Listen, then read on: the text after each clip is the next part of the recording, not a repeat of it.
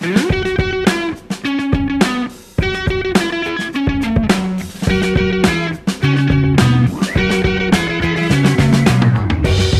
do you know Zhenya Ogorodnikov? No. Zhenya Ogorodnikov. No. Ogorodnikov. Because Zhenya tweeted at us, and Zhenya wants to know, hey, QOD, seeing as how our ancestors have lived off the land for thousands of years, why is there severe hunger in parts of the world today? Excellent question, Zhenya. And I have an answer. There's kind of a technical answer. All right, let's have it. We got dominated by another species on the planet Earth. Which is? We always think we're the top of Dogs? the food chain. Dogs, no. Dogs have been around humans for 1.5 million years. First domesticated pet, which we've totally dominated, of course.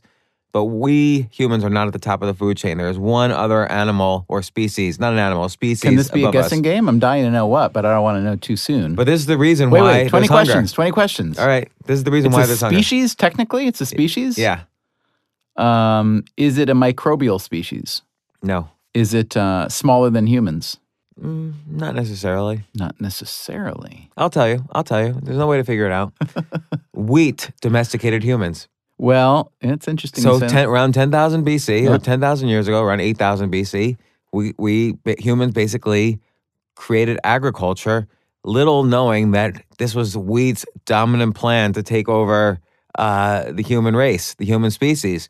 And ever since then, instead of wandering around the earth, being nomadic, getting nuts and fruits and vegetables and food wherever we can find it, we had to basically stay stationary where we were growing the wheat.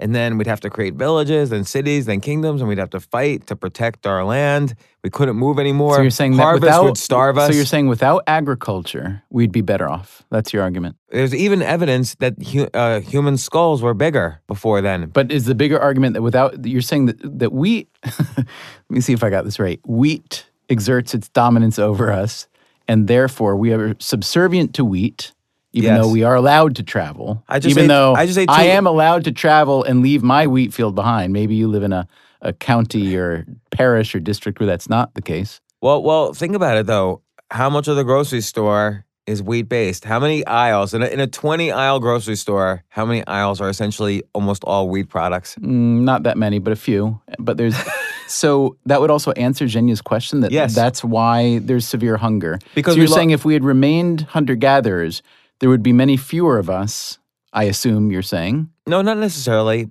Our ancestors were probably aware of a radius of miles around them, where every bush was, where every plant was, where every vegetable, where every fruit, where the animals were that could potentially kill us.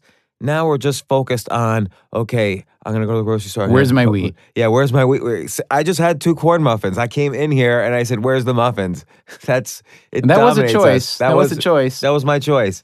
But there's another reason too, which is, of course, corruption in third world countries' government. So the U.S. blindly hands over billions of dollars in exchange for some favors, and then the governments of those countries put the money in Swiss bank accounts, and it doesn't translate into food for the masses. So those two things together. I can get fully on board your second answer. I'm going to go with both. All right, so if I were answering Zhenya, I can't answer it as well as you just did with the dominance of wheat argument. But I would say, yeah, that mostly. So I do think that Zhenya's question does reflect a common, what I would call misunderstanding or misperception. So Zhenya asks, why is there severe hunger in parts of the world today? Well, no. I take no issue with the question. I take it back. There is severe hunger in parts of the world today, but famine or severe hunger is not caused by the lack of food. We grow and produce. So, but it's interesting because if you go back 100, 150, 200 years ago, it is true that all the smart money said there's no way that our technology of the day can produce enough food to feed, even 1 billion people, and certainly not 2 billion, and no way 3 billion. And here we are at 7 billion, and we definitely produce enough food to feed 7 billion people 3 meals a day, but there are a couple billion that don't get enough. And I would argue, as you hinted at, that the primary reason behind that is political dysfunction and corruption. Because, just take this country. Look, we're the richest country in the history of the world by many measures. In this country, we throw away an estimated 40% of all the food that we buy. So that's food that gets all the way. That's just in my house. Well, probably more in your house. Probably more, yeah. But that's after we get all the way to the end of the food chain, after it's raised, harvested, marketed, packaged, and sold. And even that, we throw away so much. So here, we've got a huge abundance of food, including the fact that not only in the U.S., not only in Britain, not only in Canada, but in a lot of relatively wealthy countries, where the biggest problem for poor people used to be malnutrition and undernourishment, now it's the opposite. I mean, if you had told somebody 100 years ago that obesity, overeating, and eating bad diet would be one of the central self-caused health problems going, I don't know if anybody would have believed you. There just wasn't. The food has gotten better, more abundant, cheaper, and more available in almost every dimension. So let's take the opposite question. What do you think is the cause of so much obesity in first world countries? I think that's a really easy answer. Hate to say. I'm not saying the solution to obesity is easy. I think the answer to that question is very easy. Food is awesome. We love to eat. It is remarkable that one of the things that our body needs regularly for fuel is also something that gives us such amazing pleasure.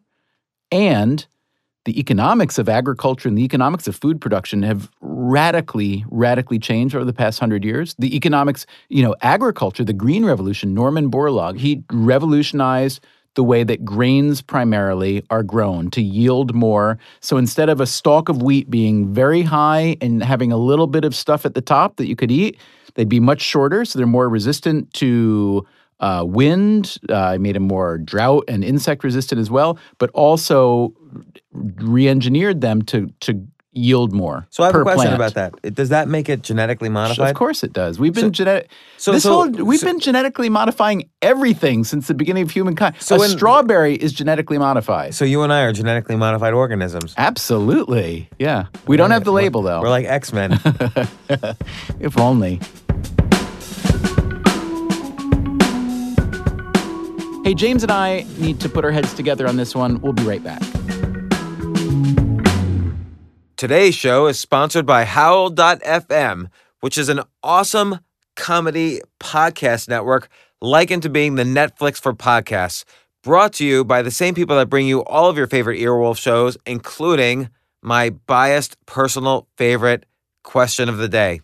With Howl Premium, you get exclusive access to the entire archives of The Art of Wrestling with Colt Cabana. Discover or rediscover over 300 episodes of hilarious stories, special guest interviews, rare wrestling music, and more. And if you love Colt Cabana, Howl Premium also gives you access to Pro Wrestling Fringe, a miniseries from Colt Cabana that you won't find anywhere else. With Howl Premium, you also get exclusive access to over 150 hours of new Howl original miniseries and audio documentaries like The Complete Woman, which I guarantee will probably be my favorite series, Finding the Funny with the Sklar Brothers, and Fruit. You also gain access to over 100 comedy albums, all the archives from WTF with Marc Maron, which I probably will listen to as well, and every episode of every Earwolf show such as Comedy Bang Bang and How Did This Get Made. Get access to all this exclusive content on your iPhone, your Android phone, and on the web for only $4.99 a month, and with the promo code QOD, you get a full month of free trial. To redeem your promo code, make sure you create your account on the web at howl.fm and enter QOD at checkout. That's HOWL.FM and use the promo code QOD for a 1-month free trial of Howl Premium. All right, so what's the solution then? If the cause of famine and hunger is, as we argue, primarily not agricultural, not technological, usually I would argue not economic either. In fact, I would argue that free markets have been fantastic for helping feed the world affordably. So if the primary impediments to food, good food, nutrition, and so on, are some kind of corruption and or political dysfunction, what in your view are the best solutions? I don't know. I have no idea. I think it's okay to say I don't know to this. I mean, obviously it's a big problem and... Well, you hinted at something when you said, for instance, that the U.S. government likes to give billions of dollars to small countries that are somewhere between oligarchy and, faux democracy, and that those billions of dollars usually end up in 1 or 2 or 4 people's Swiss bank accounts. And there are trillions of dollars that are something like a nickel or a dime of every dollar are thought to be held in secret or, offshore bank accounts. I did not know that. Yeah, there's a forensic economist whose name I can't recall, whom I've spoken to about this. It's a fascinating, issue. Not all of that money is illegally gained. Much of it is, but much of that money is illegally or, unethically parked somewhere. And in many, many, many cases, that money belongs, the money that's owned by one person belongs really to the 10 or 20 or 50 million people in the country where that one person was running the show and was able to spirit it off. So if that's the root cause, I know you're a big U.S. foreign policy buff. What would you? All right, take all numbered accounts in Switzerland. Okay. And if you can't, if someone, and have an amnesty day, if you can't show, so the amnesty day includes taxes also. Okay. So if you can't sign up and say, hey, this is my numbered account. Yes, I didn't pay taxes on it, but just let me have it. I'm a legit guy. And for everybody else who doesn't either show up or they don't, or you can forensically track down that they got their money illegally, then you just distribute it. I don't know, to actual aid organizations that could go on the ground and distribute food. That's interesting. And everybody else, like if it's a corporation hiding money or Right. if it's third generation rich guy afraid to repatriate their money and so they left it in Swiss bank accounts, just free tax day. Let me ask you a question. I've been told, this was about a year ago, so a lot of things have changed in this realm since then, that one of the advantages of Bitcoin or other cryptocurrencies or other even electronic currencies would be that you could essentially attach a kind of fingerprint or whatever you want to call it to each transaction. Correct. So one idea is that something like Bitcoin would be really great for distributing foreign aid because rather than a suitcase full of $1 billion, that'd be a big suitcase, $1 million in cash, that instead you have a blockchain whose ownership is traceable. So do you think there's any value to that idea, truly?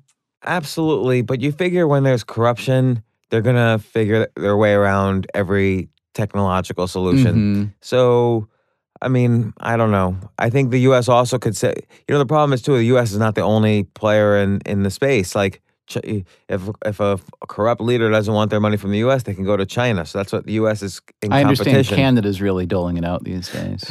Well, the U.S. is in competition with China in terms of influencing And a with little US bit Russia dollars. still, I would say. Guess how many U.S. dollars China has? In dollars? In Yeah. U.S. dollars? That's an interesting question. No, I'll just tell you. I want to guess. I like this kind of question. Because with no scale, like, I know it's more than $1. I'm going to say $2.4 trillion. I have no idea. Did you just looked it up? I did. Look, my hands have been on All right, it's about $2 trillion. Really? All right. And guess how many dollars the U.S. has? Of U.S. The dollars? U.S. government. I'm guessing less than, somewhere in that same neighborhood? No, less than zero. U.S. is Oh, well. in debt. So U.S. has to print money to pay down its debt. So China is a pretty strong force in terms of, bribing dictators with U.S. dollars. So it's not so easy for the U.S. to just go in there and solve the problem. Now, what's another solution if Zhenya Ogorodnikov is looking for compelling and realistic solutions to... And I apologize for not pronouncing her name. Sorry, or his. I'm not sure. Zhenya? I feel like that's a woman.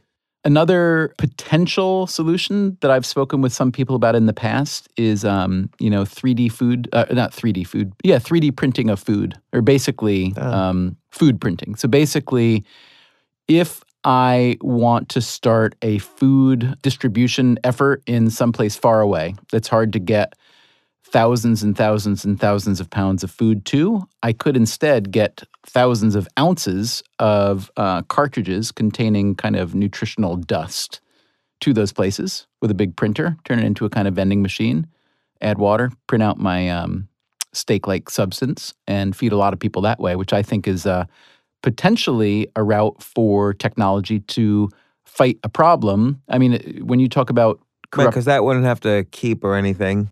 Yeah, and it's just much, theoretically at least, much easier to manage, to handle. Again, rather than flying in a pallet of rice, you fly in a box with, rice toner in a cartridge. By the way, do you hear that noise? There's a chopper right outside this door waiting to take you to the White House. You just solved world hunger. Congratulations, Barack Obama wants to speak to you. You're welcome very much. Listen to a clip from the next question of the day in just a moment. But first, on Rana and Beverly, we like to ask our guests the tough questions. How old were you when your parents got divorced? His brothers raised him. Like 9. Did you see them date other people? Did you walk in on them with other people? I never married? walked in. Thank God. Are they Thank remarried, each of them? No. Can I ask you a question? Were your breasts and her breasts the same size? When you saw a woman of that age without her clothes on, did you think, that's not as bad as I thought it was going to be? I was only impressed. I didn't know there were any black people in Colorado. Is that true? Yeah, it's a decent amount. Can you imagine the muscle on muscle in the bedroom for the two of them? Like very acrobatic. Okay. Listen to Rana and Beverly today on Earwolf.com, Howl, or your favorite podcast app. here's what we have lined up for the next episode of Question of the Day. James, someone wrote by email, I lost the name, sorry. This person wanted to know, how do I become more observant? I'll tell you an answer a guest host of ours told me outside of the context of this podcast. And I'm so confused. So AJ Jacobs AJ, told me something that he does to every become day more observant? to become more Let's hear observant. Question of the Day is produced and mixed by Nathan Rossborough with Allison Hockenberry.